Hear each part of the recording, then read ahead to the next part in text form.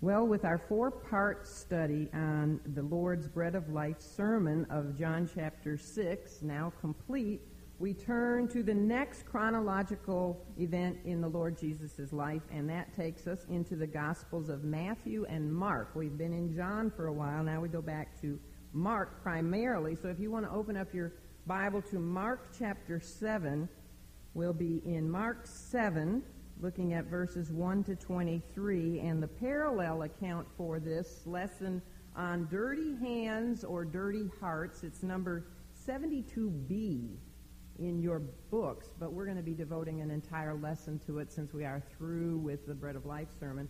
So really, for your sake, this will be lesson number 72. We're going to also be looking a little bit at Matthew 15, verses 1 to 20. That's where the parallel account is given to it for us.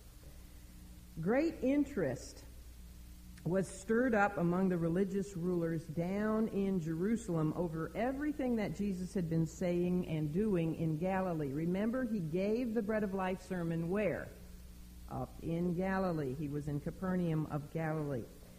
Most likely those Jews, remember, who had been hearing part of his Bread of Life sermon in the Capernaum synagogue and had heard his many claims to deity in the Bread of Life sermon, those Jews wasted little time getting word of these things, of what he had said, down to the Sanhedrin in the holy city of Jerusalem. The Sanhedrin, remember, is the ruling body of Israel. It consisted of 70 men, scribes, Pharisees, and Sadducees, and headed by the high priest. So really 71 men. And remember, too, that many in that 5,000-plus crowd that Jesus had miraculously fed the day prior to giving his Bread of Life sermon, many in that crowd had been Passover pilgrims, and they were on their way down to where? They were on their way down to Jerusalem to celebrate the Passover. And we know, therefore, that many of them would have also spread word all over Jerusalem of what they had seen and heard Jesus say and do. So word quickly made its way to the officials of the religious establishment, those of the Sanhedrin. And therefore, sometime shortly following the events and the sermon that we have just been discussing in John chapter 6, we find the incident that is recorded for us in Mark 7 and also over in Matthew 15. And in this event, this next chronological event of the Lord Jesus' life, we find that he was visited and scrutinized by a delegation of high-ranking religious leaders who traveled all the way from Jerusalem up to Capernaum, sadly, not in order to investigate honestly and openly the possibility of him truly being the Messiah, truly being the Son of God, as he had claimed over and over again, but rather this was a committee of critics who were sent to find some fault in him. And we know that this was a fault-finding mission because it tells us in Mark 7:2b, they found fault. They found what they were looking for. Many criticized the Lord Jesus Christ. We've already seen that in our Life of Christ study. Many criticized him, but none found fault so readily and so persistently as the religious leadership of the nation of Israel. Because why? Well, they felt threatened, didn't they? They felt threatened by his power. They felt threatened by his authority and his popularity. They were threatened more than anyone else. Most of them had already determined that they would destroy him. They'd already made this determination. They had made this decision, remember, back in Matthew chapter 12, verse 14, when he had dared once again to expose their hypocrisy, as he had done throughout the Sermon on the Mount, and when he had challenged their traditions, particularly what tradition? Regarding what day of the week? The Sabbath. And despite all the evidence to the contrary, the supposed religious rulers of Israel had concluded that Jesus performed his amazing miracles and cast out demons in the power of God, the Holy Spirit? No. They concluded that he did all those things in the power of Beelzebub, or Satan. So they had been plotting, really, for some time now, how they would go about discrediting him and ultimately destroying him. Yet they had been biding their time.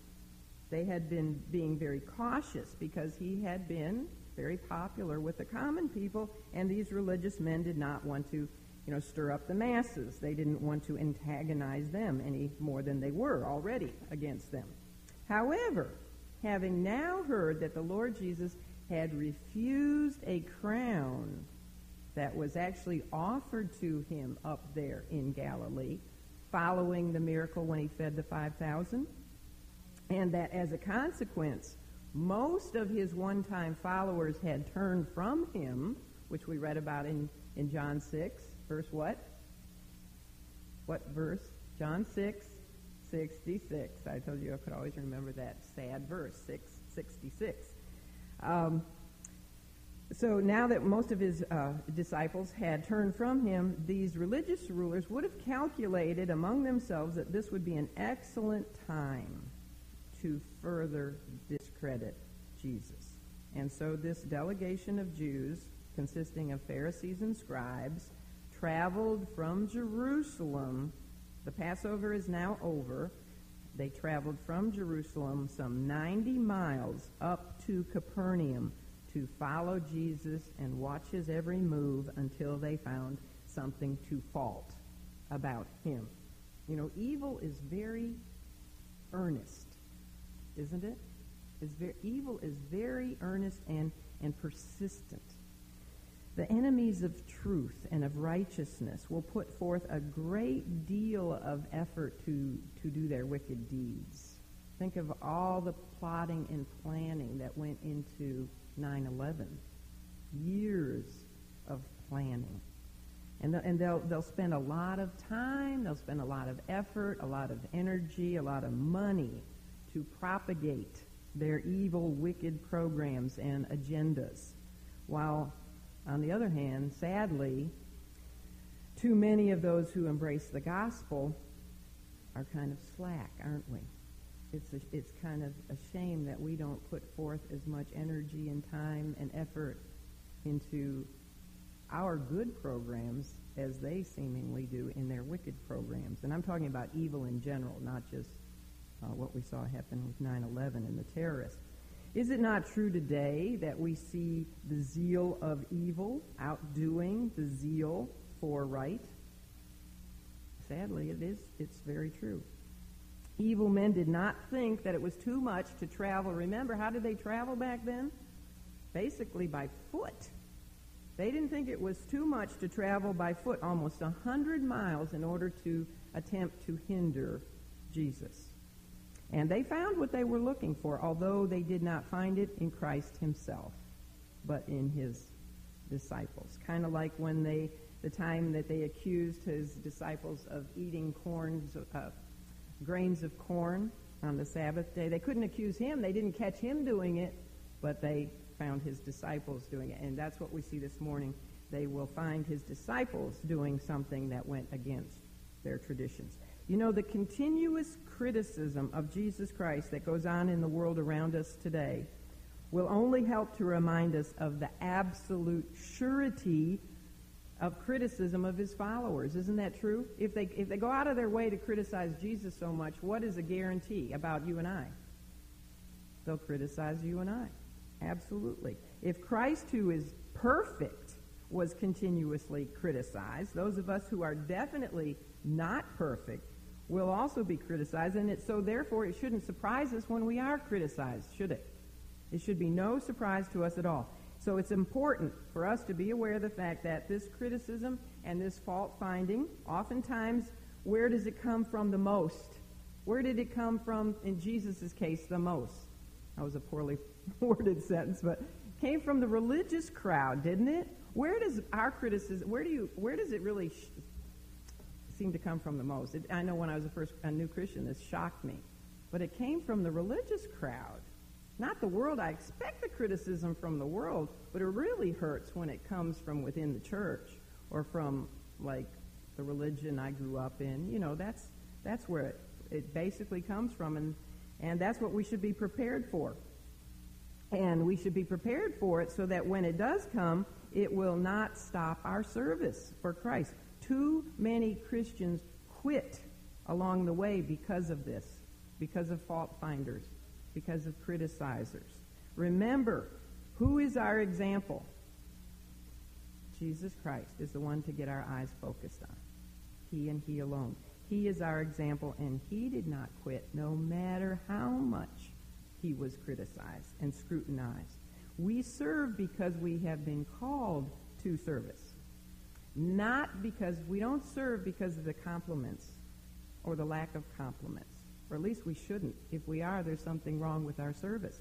We serve because we've been called by our Lord to serve. We serve because we love him. So anyway, let's see what this delegation of fault finders found to criticize the Lord. Actually, by criticizing the Lord's disciples, they were criticizing him because he was their master. So let's look at what they found. And for this, we'll look at Mark 7, verses 1 to 5. Mark 7, verses 1 to 5, the accusation of the Jews regarding hand washing, of all things. All right, it says, then came together unto him, unto Jesus. And remember now, he's in Capernaum, following the Bread of Life sermon, if you want to make a note of that, because you wouldn't know that if you were just studying through the book of Mark. Then came together unto him the Pharisees and certain of the scribes, which came from where? From Jerusalem, all the way, 90 miles. And when they saw some of his disciples eat bread with defiled, that is to say, with unwashen hands, they found fault. For the Pharisees and all the Jews, except they wash their hands off, eat not, holding the tradition of the elders. And when they come from the market, except they wash, they eat not. And many other things there be which they have received to hold, as the washing of cups and pots, brazen vessels, and of tables.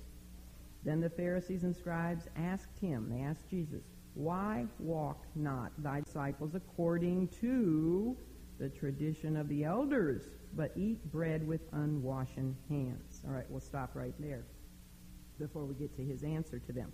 All right, so this committee of critics observed that the Lord's men, his disciples, were not complying with what?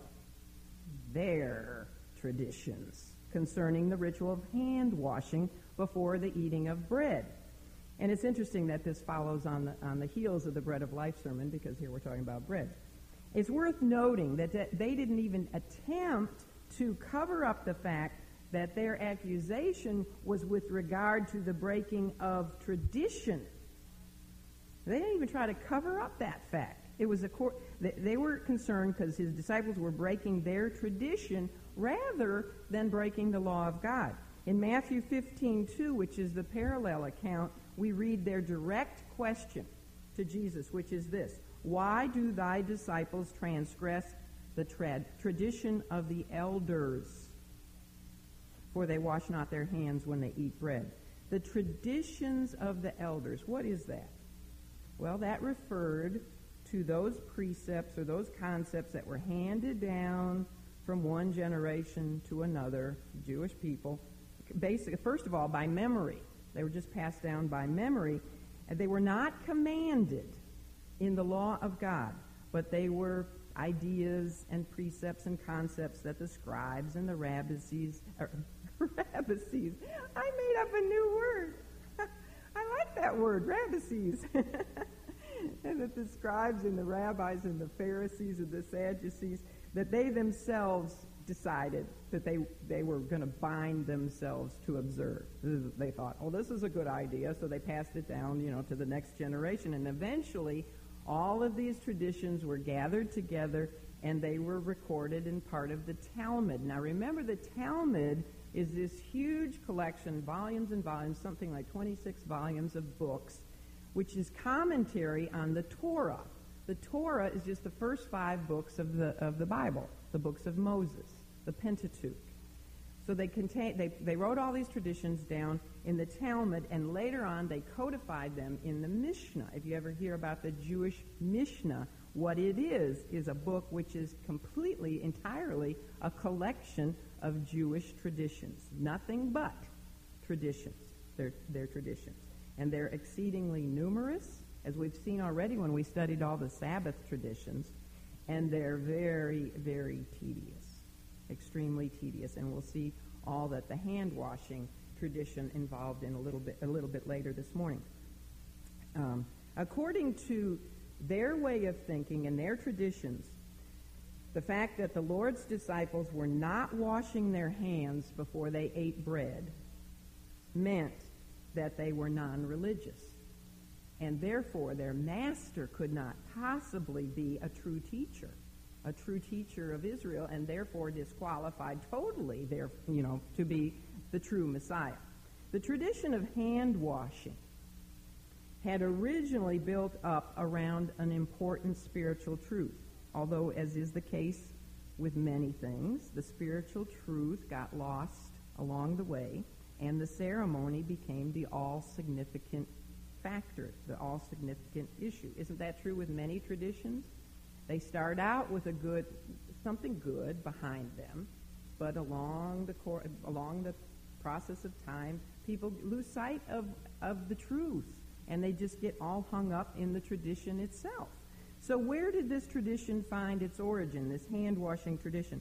Well, somewhere along the line, some of the religious leadership of Israel got the idea to take the law of God regarding the priests who were commanded to wash their hands, that before the tabernacle, before going into the holy place, there was a laver out in the outer courtyard that the priests would wash their hands before they would then offer the sacrifice to God.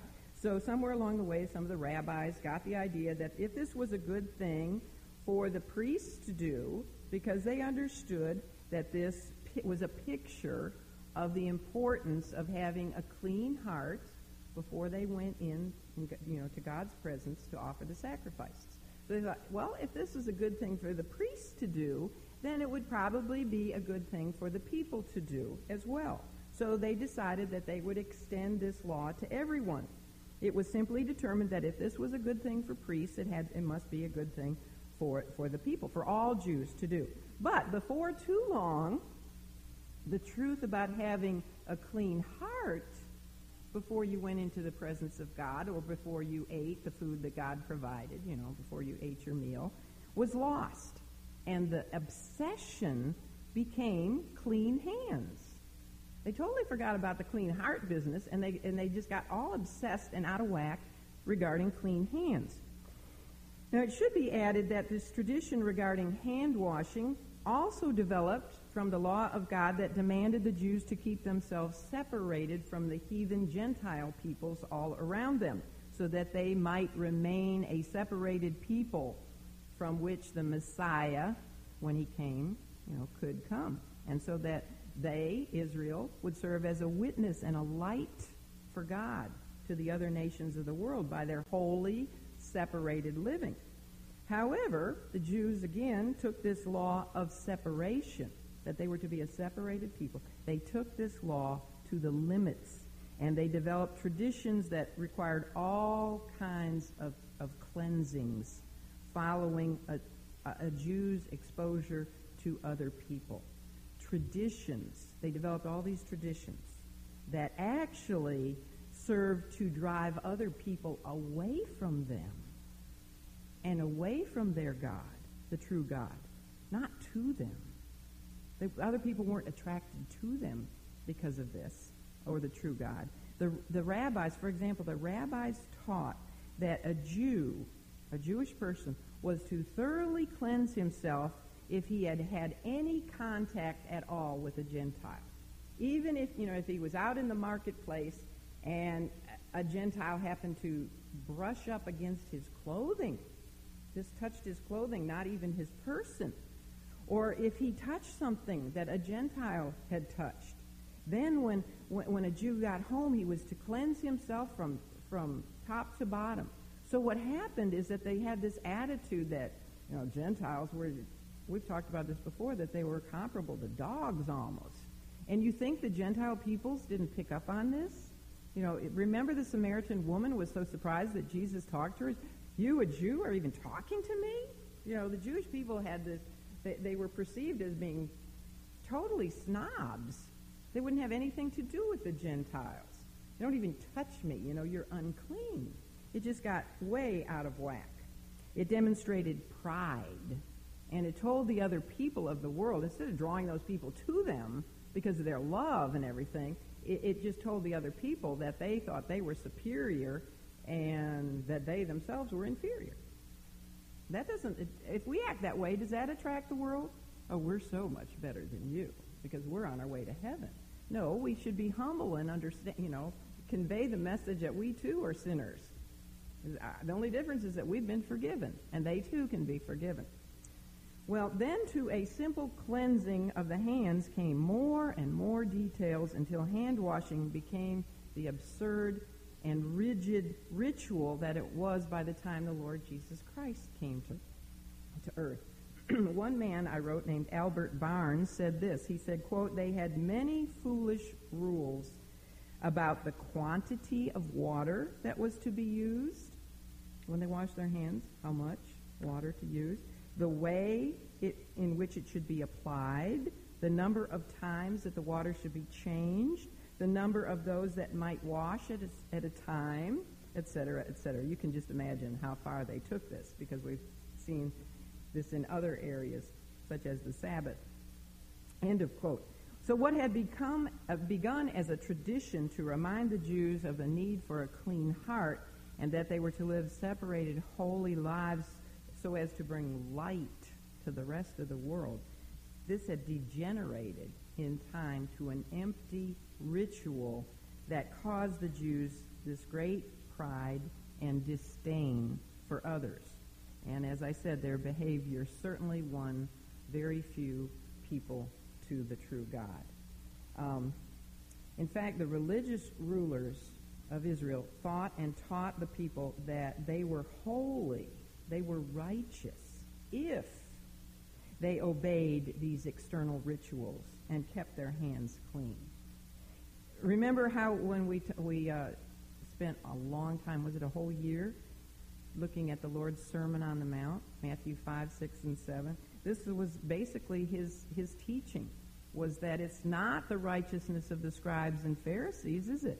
That's not true religion. True religion is a matter of the cleanliness and the holiness of the heart. It's not a matter of clean hands and external actions, but a matter of a clean and a righteous heart. It's a matter of the inward attitudes, isn't it? And the inward motives. We heard him repeatedly tell the Jews in that sermon that even though they might obey the law externally, they broke it even if they had a wicked thought, or if they lusted in their heart, or they hated in their hearts, or they prayed, or they tithed, or they fasted hypocritically. The whole conflict that Jesus had with the religious system of his day was a matter of God's truth versus man's tradition. That's still a problem today in the church. God's truth versus man's tradition. It's a very serious problem, and this is why the Lord Jesus was always confronting the Pharisees on this point. He speaks his most harsh words to who? The religious crowd. He calls them hypocrites in what we're going to look at this morning. He calls them blind leaders of the blind. He said God his most harsh words because this is a serious matter. God's truth versus man's tradition. He had to get to the heart of the problem, which was their heart. It was their desire to hold on to their man-made traditions while ignoring or altering God's word. And many churches do this today, which really shouldn't be shocking to us. There's nothing new under the sun. The traditions in many churches and the dogmas of many churches, such as we learned last time in our lesson on the dogma of transubstantiation, which isn't taught in the Scripture at all, is it? But many churches have their traditions, their dogmas, their man-made doctrines take precedence over the Word of God. People are taught to hold to the teachings of their church or the men who establish their church, even if you take them directly to the Word of God and show them that those teachings do not line up with the Word of God. How many people will say, well, I don't care. So what? It's still what my church teaches, and I'll believe it. I don't care what the Word of God says. It's a very dangerous but prevalent thing to have traditions take the place of truth. Very prevalent. More prevalent than we could ever imagine. And it's in all of our church, even in evangelical churches. The Jewish leaders had come to honor their traditions more than they actually did the Word of God. There was a very popular rabbi named Eleazar, and he said this, quote, "He who expounds the Scriptures in opposition to the tradition has no share in the world to come." End of quote. Pretty strong, isn't it? They say, if you don't go by the traditions, you put the Word of God above the tradition, you will not get into the kingdom, into heaven. Even the Mishnah, remember I said the Mishnah was nothing but a collection of their traditions, says this, quote, "It is a greater offense to teach anything contrary to the voice of the rabbis than to contradict the Scripture itself." End of quote. That's in the Mishnah. That sounds like Catholicism when they say, well, the Pope, no matter what the Pope says, it's above and beyond, what Scripture says. The Talmud, which is that many-volumed commentary on the Torah, the Pentateuch, adds this. It says, quote, "My son, give more heed to the words of the rabbis than to the words of the law." End of quote. Now, at this point, let me describe for you exactly what this ceremonial hand-washing tradition entailed. And today, and this is pretty amazing, all that they did, but today, those who still carry out this tradition probably add hygiene into the formula. But remember this, back then, when they did it, the people knew nothing about germs and bacteria. So, we think, well, washing your hands before you eat is a good thing. It kills the germs. And probably the Jewish people were more healthy than the other people because of this. But that was not part of why they were doing it. The whole purpose of why they were doing it back then was not to remove physical germs, but spiritual defilement, which they said was caused by touching someone or something unclean, such as a non-Jew, or such as a woman who was on her menstrual period. She was considered unclean. Something dead, or some object that had been touched by one of the above. Even earthen vessels, pots and pans and cups and things like that had contracted impurity were to be immersed in boiling water, or purged with fire, or polished clean, or broken and discarded. And this is what is meant in verse 4. If you look at Mark 7:4, where it says, "And when they come from the market, except they wash, they eat not." If they don't wash from head to toe, they don't eat. "And many other things there be which they have received to hold, as the washing of cups and pots, brazen vessels, and of tables." And the tables there speaks of the reclining couches. When they ate, they used to sit on couches that recline. So if those couches had been defiled because a Gentile had sat on them, they had to clean the whole couch, and then the table that they ate on as well. That would take a long time to prepare for a meal, wouldn't it? If you had to do all this cleaning. They didn't even have dishwashers. Now, to me, it's kind of funny, but the Sadducees did not hold. Remember the Sadducees? They differ a lot from the Pharisees. The Sadducees didn't believe in a lot of the stuff that the Pharisees did. But the Sadducees didn't hold to a lot of these traditions. And so they actually said, they mocked the Pharisees about their hand washing, their cleansing rituals. And they said that the Pharisees would soon think it necessary to wash even the sun. The S-U-N. And I think it's kind of interesting because they said that, but here are the Pharisees even trying to wash the sun. The S-O-N. So anyhow, by the time of Jesus, the legal washing of hands before and after any meal, even if touching something unclean had not occurred. Let's say you didn't touch anything unclean. You still had to wash your hands. This legal hand-washing tradition had developed to the point where they said to omit this practice was to commit a crime worthy of death. Can you imagine? You didn't wash your hands before you ate. You could be put to death. Now, I don't know if they actually did this, but they said it was a crime worthy of death. They said that it was better to go 4 miles to get some water to wash your hands than to incur the guilt by neglecting hand washing. They also said that one who neglected to do this was as bad as a murderer. And one rabbi said, quote, to eat with unwashed hands is as great a sin as adultery. End of quote. Furthermore, they said that this tradition had come down from Solomon. Now, whether that's true or not, I don't know. Solomon was a wise man, and he probably said it's a good thing to wash your hands before you eat. So they claimed that it came from Solomon, and therefore it must be honored with the highest reward.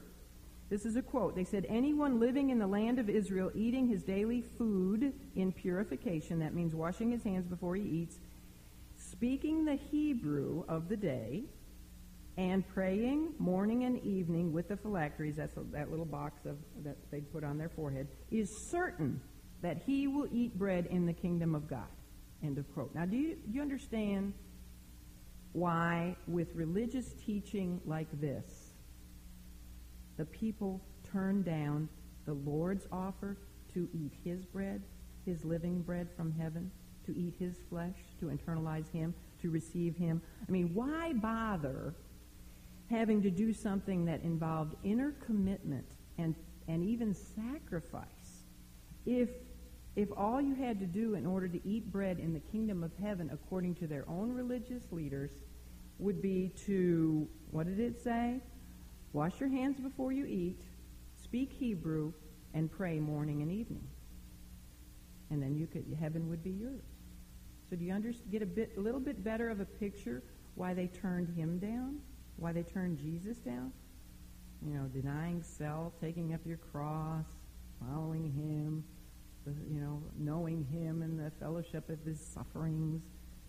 Now, the actual practice of hand washing, all right, I told you I'd tell you what it was all about. Here we go. The actual practice of hand washing involved drawing water out with a little device called a natla, N-A-T-L-A, which was often made of glass and had to hold, this was a requirement, it had to hold a minimum of 1.5 eggshells worth of water. Now, I wonder if they had peacock eggshells or chicken eggshells. But anyway, 1.5 eggshells worth of water. And everybody carried their little natla with them.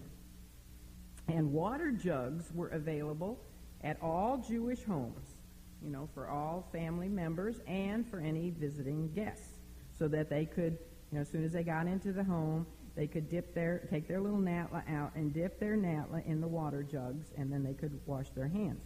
The water was poured on both hands, which were lifted up, first of all, this way, so that the water could run down to the wrist. They'd take their natla, and I guess they had to do 1.5 eggshells worth of water on each hand. So the water had to run down, and they had to make very sure that the water ran down at least to the wrist in order to make sure that the whole hand was washed, and that the water which was polluted when it touched the hands did not again run down the fingers. So they had to hold it like this. And then after they poured the natla worth of water on each hand, then they used the water-dripped hand, the knuckles, to rub each hand dry, like that. They had to rub each one. And if for some reason you couldn't use your knuckles, you could use your head. So you could rub it with your head. But I guess you had to have a clean head. And it even said if your head wasn't available, you could use a wall. I don't honestly understand that. But then once you had done it this way, then and it was very critical that the water had to run down to the wrist, because if it didn't run all the way down to the wrist, you had to repeat it. It wasn't done properly. Then the next thing you did is you had to turn your hands this way. Well, I don't know, but they had to turn them this way, and again dip the natla and pour the water from the wrist down, so the water would drip off the fingers. You had to do it both ways. And let's see, where am I? The most pious of Jews would not only do this before eating, but they would actually do it between every course of their meal and after their meal as well. So I guess it would take a long time to eat their meals. By the time they finished breakfast, it'd be time for lunch. And some of the rabbis actually taught that a demon named Shibta attached himself to people's hands while they slept. And if he was not ceremonially washed away, he would enter the body through the food that was eaten by defiled hands. Now, if you can't get your children to wash their hands, try that one. You don't wash your hands, Shibta will get you. So the Pharisees found something to discredit Jesus, or at least his men. They didn't catch him not doing this, but they caught his men. They found something to fault before the public eye, and they were delighted. Bless their little hearts. They were so happy. So they said, "Why is it that your disciples don't keep this most important tradition of hand washing?" But rather than answering their accusation, he turned the tables on them like he always did with his own accusation. And he used what he always used. What does he always use? What is his weapon? The Word of God. So let's look at the accusation of Jesus regarding heaven's Word. And for this, we'll look at Mark 7, verses 6 to 13. It says in verse 6, "He answered and said unto them, Well hath Isaiah," that's Isaiah, "prophesied of you hypocrites, as it is written, This people honoreth me with their lips, but their heart is far from me. Howbeit in vain do they worship me, teaching for doctrines the commandments of men. For laying aside the commandment of God, ye hold the tradition of men, as the washings of pots and cups and many other such like things ye do. And he said unto them, Full well ye reject the commandment of God, that ye may keep your own tradition." Let's see, am I supposed to stop there? No, go on, 13. "For Moses said, Honor thy father and thy mother, and whoso curseth father or mother, let him die the death.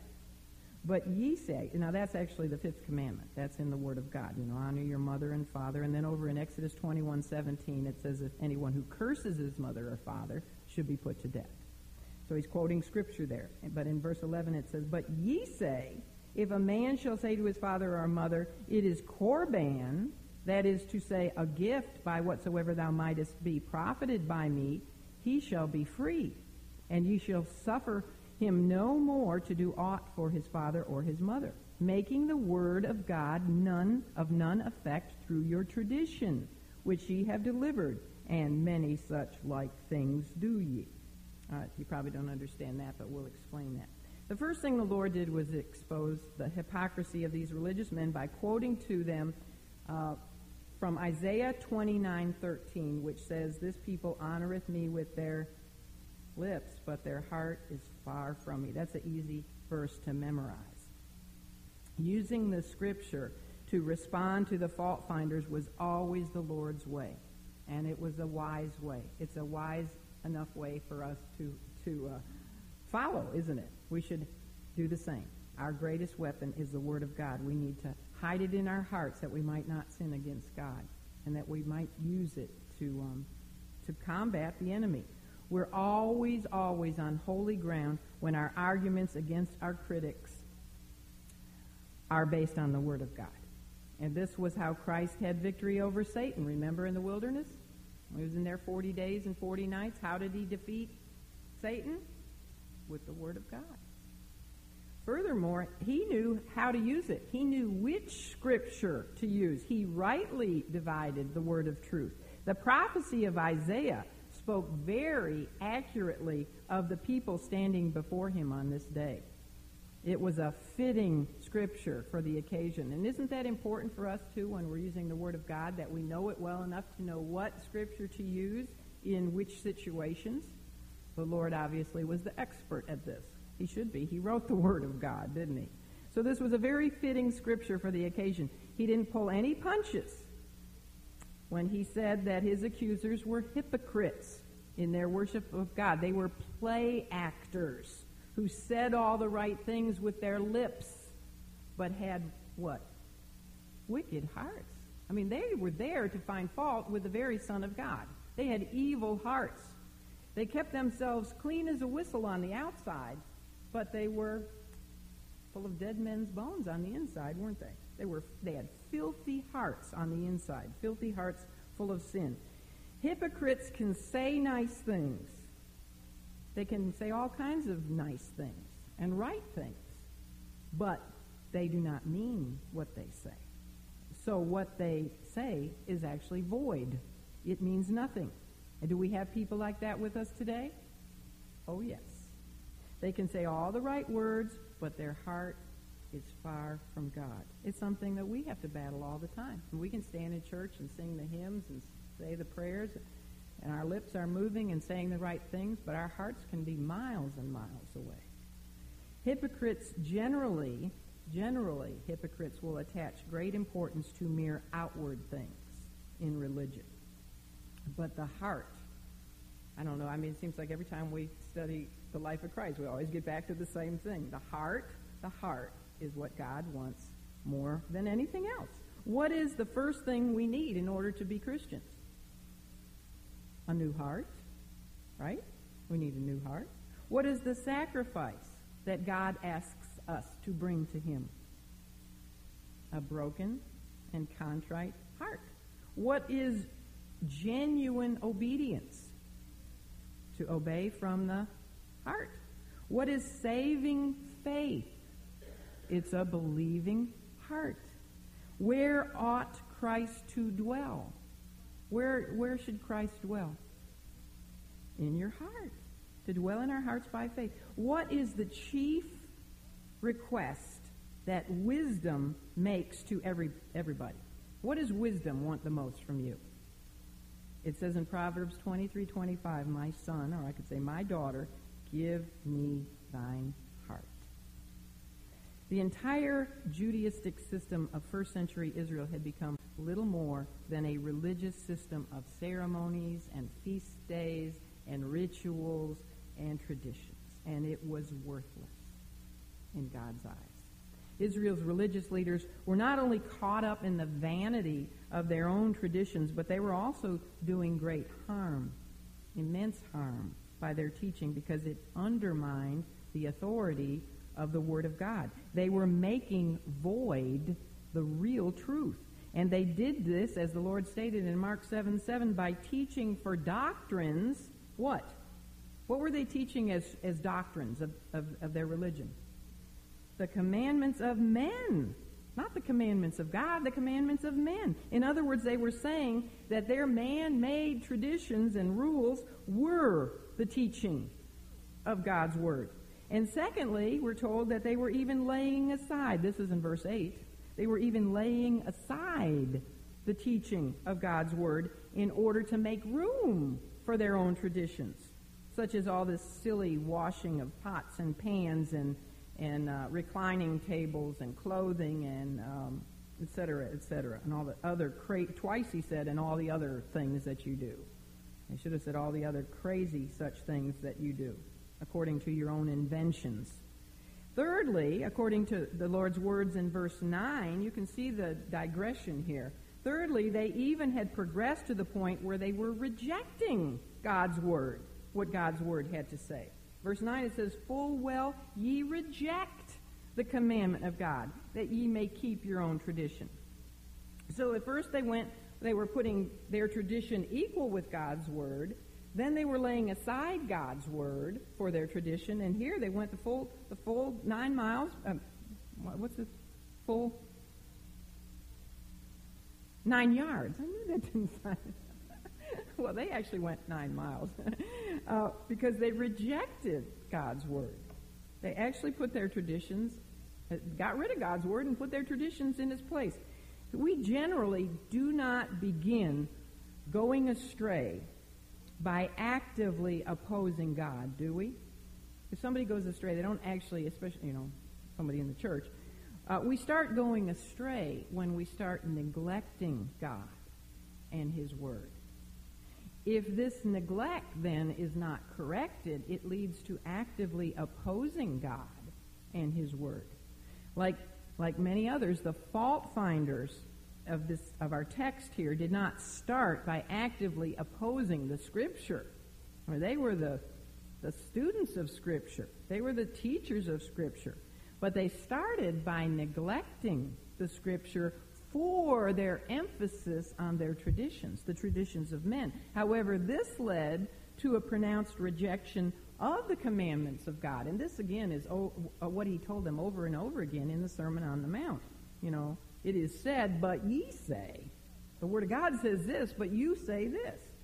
And they did this so that they could keep their own tradition. And all of this resulted in the final fact that they were robbing God's Word of its power, not only in their own lives, but even worse, in the lives of the people. Which is why Jesus said in verse 13, making the Word of God of none effect through your tradition. So sin starts small. It usually starts small, but if it isn't checked, it will grow into a monster. And that's what Judaism had become by the time of our Lord Jesus Christ. It had become a monster.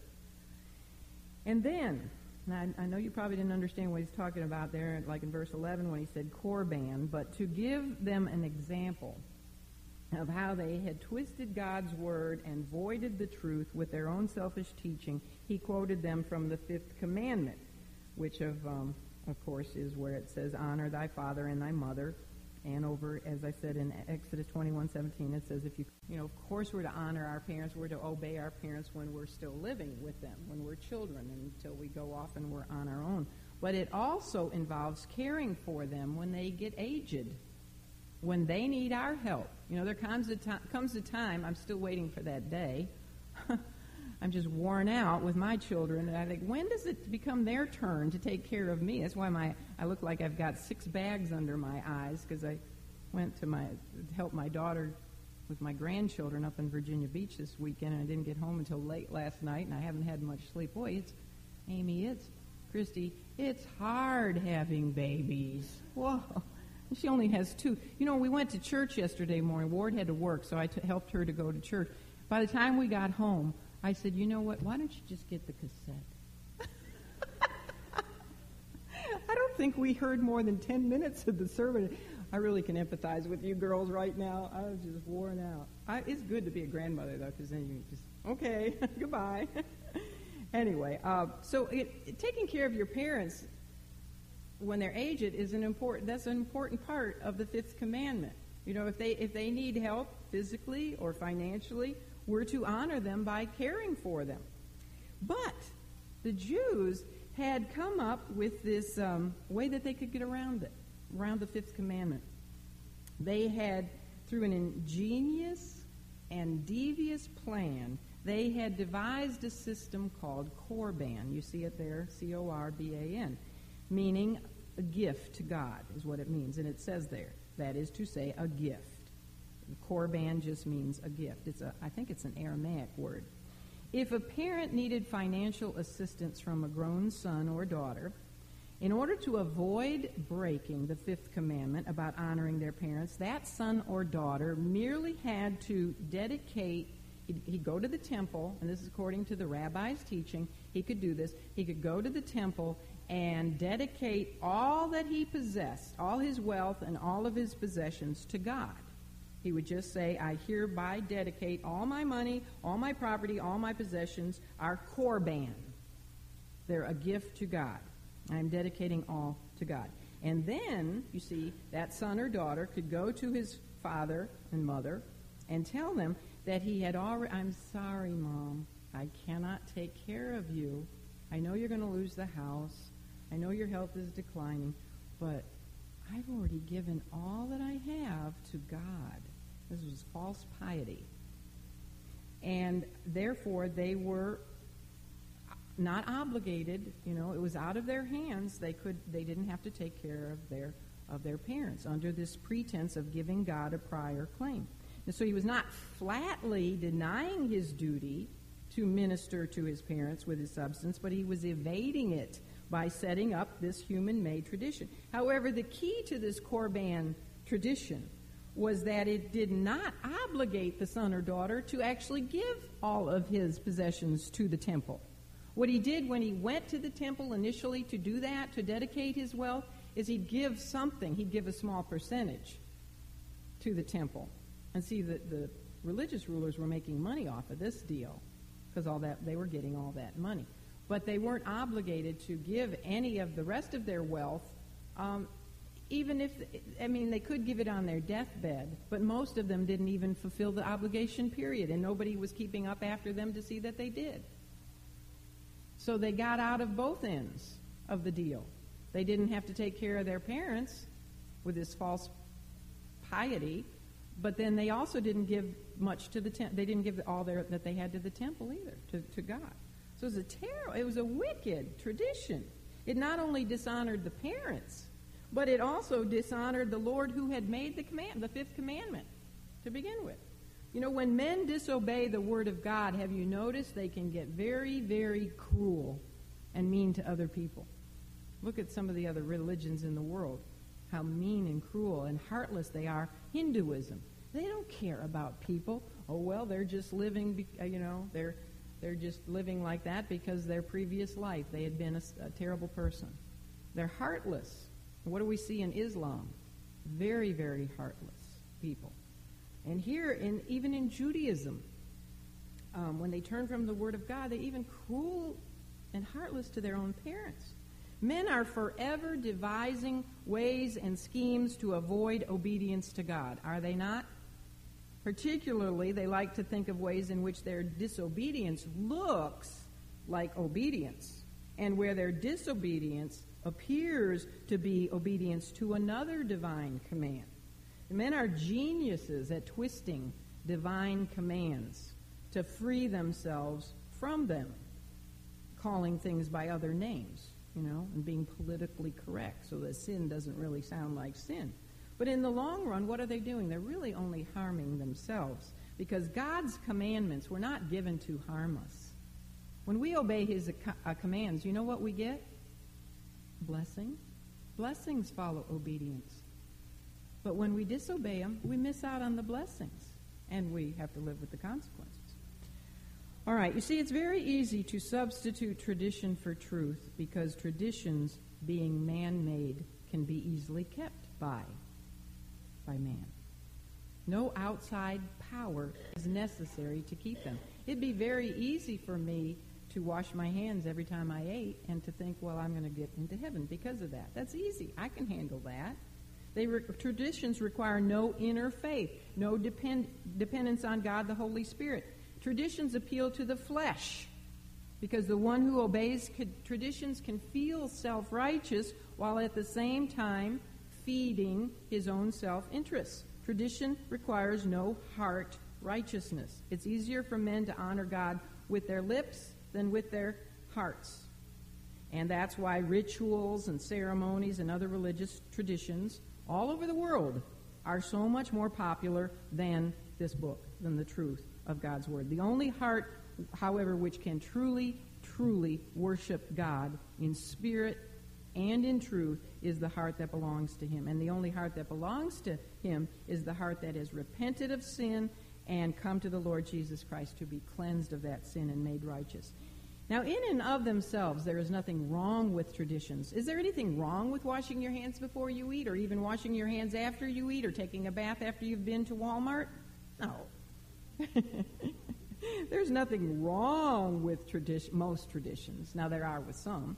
But when they are substituted for God's Word, and when they are used in any way, such as this Korban thing, to distract or distort God's Word, then they become an abomination in the sight of God. Transubstantiation is an abomination in the sight of God. And they become a barrier to true salvation and true worship. How many people wrongly think that they're going to go to heaven just because they do this and this and that externally? It's so sad. It becomes a total twisting and a perversion of God's law, and people think they're saved and they're not saved. That's the danger of tradition. Well, I'm just going to read the last verses. Flip over real quickly to Matthew 15, and we'll close. I'll just read them, okay? This basically, you already know what you're going to hear Jesus say, and it's the whole crux of the matter here. Look at verses 12 to 20 of Matthew 15. Well, let's actually look at verse 11. 10. Let me start at 10. Keep backing up. Then Jesus called to the multitude. There must have been a multitude of people standing around, and he said, hear and understand. And this is what he says to you and I too. Hear and understand. Not that which goeth into the mouth defileth a man, but that which cometh out of the man, this defileth a man. Okay, then cometh, and now we learn from Mark that he and his disciples went into a house. So the rest of this is said privately just to his apostles. It says, verse 12, then came his disciples and said unto him, knowest thou that the Pharisees were offended after they heard this saying? I think that's funny. Do you think Jesus didn't know that the Pharisees were offended when he called them hypocrites? But his apostles said, oh, Jesus, do you know that you've offended the Pharisees? Of course he knew. But he answered and said, every plant. Now here he's talking about the hypocritical religious rulers. He says, every plant which my heavenly Father hath not planted shall be rooted up. You know what he's saying there? The scribes and Pharisees were tares. God hadn't planted them. Let them alone. Just leave them alone.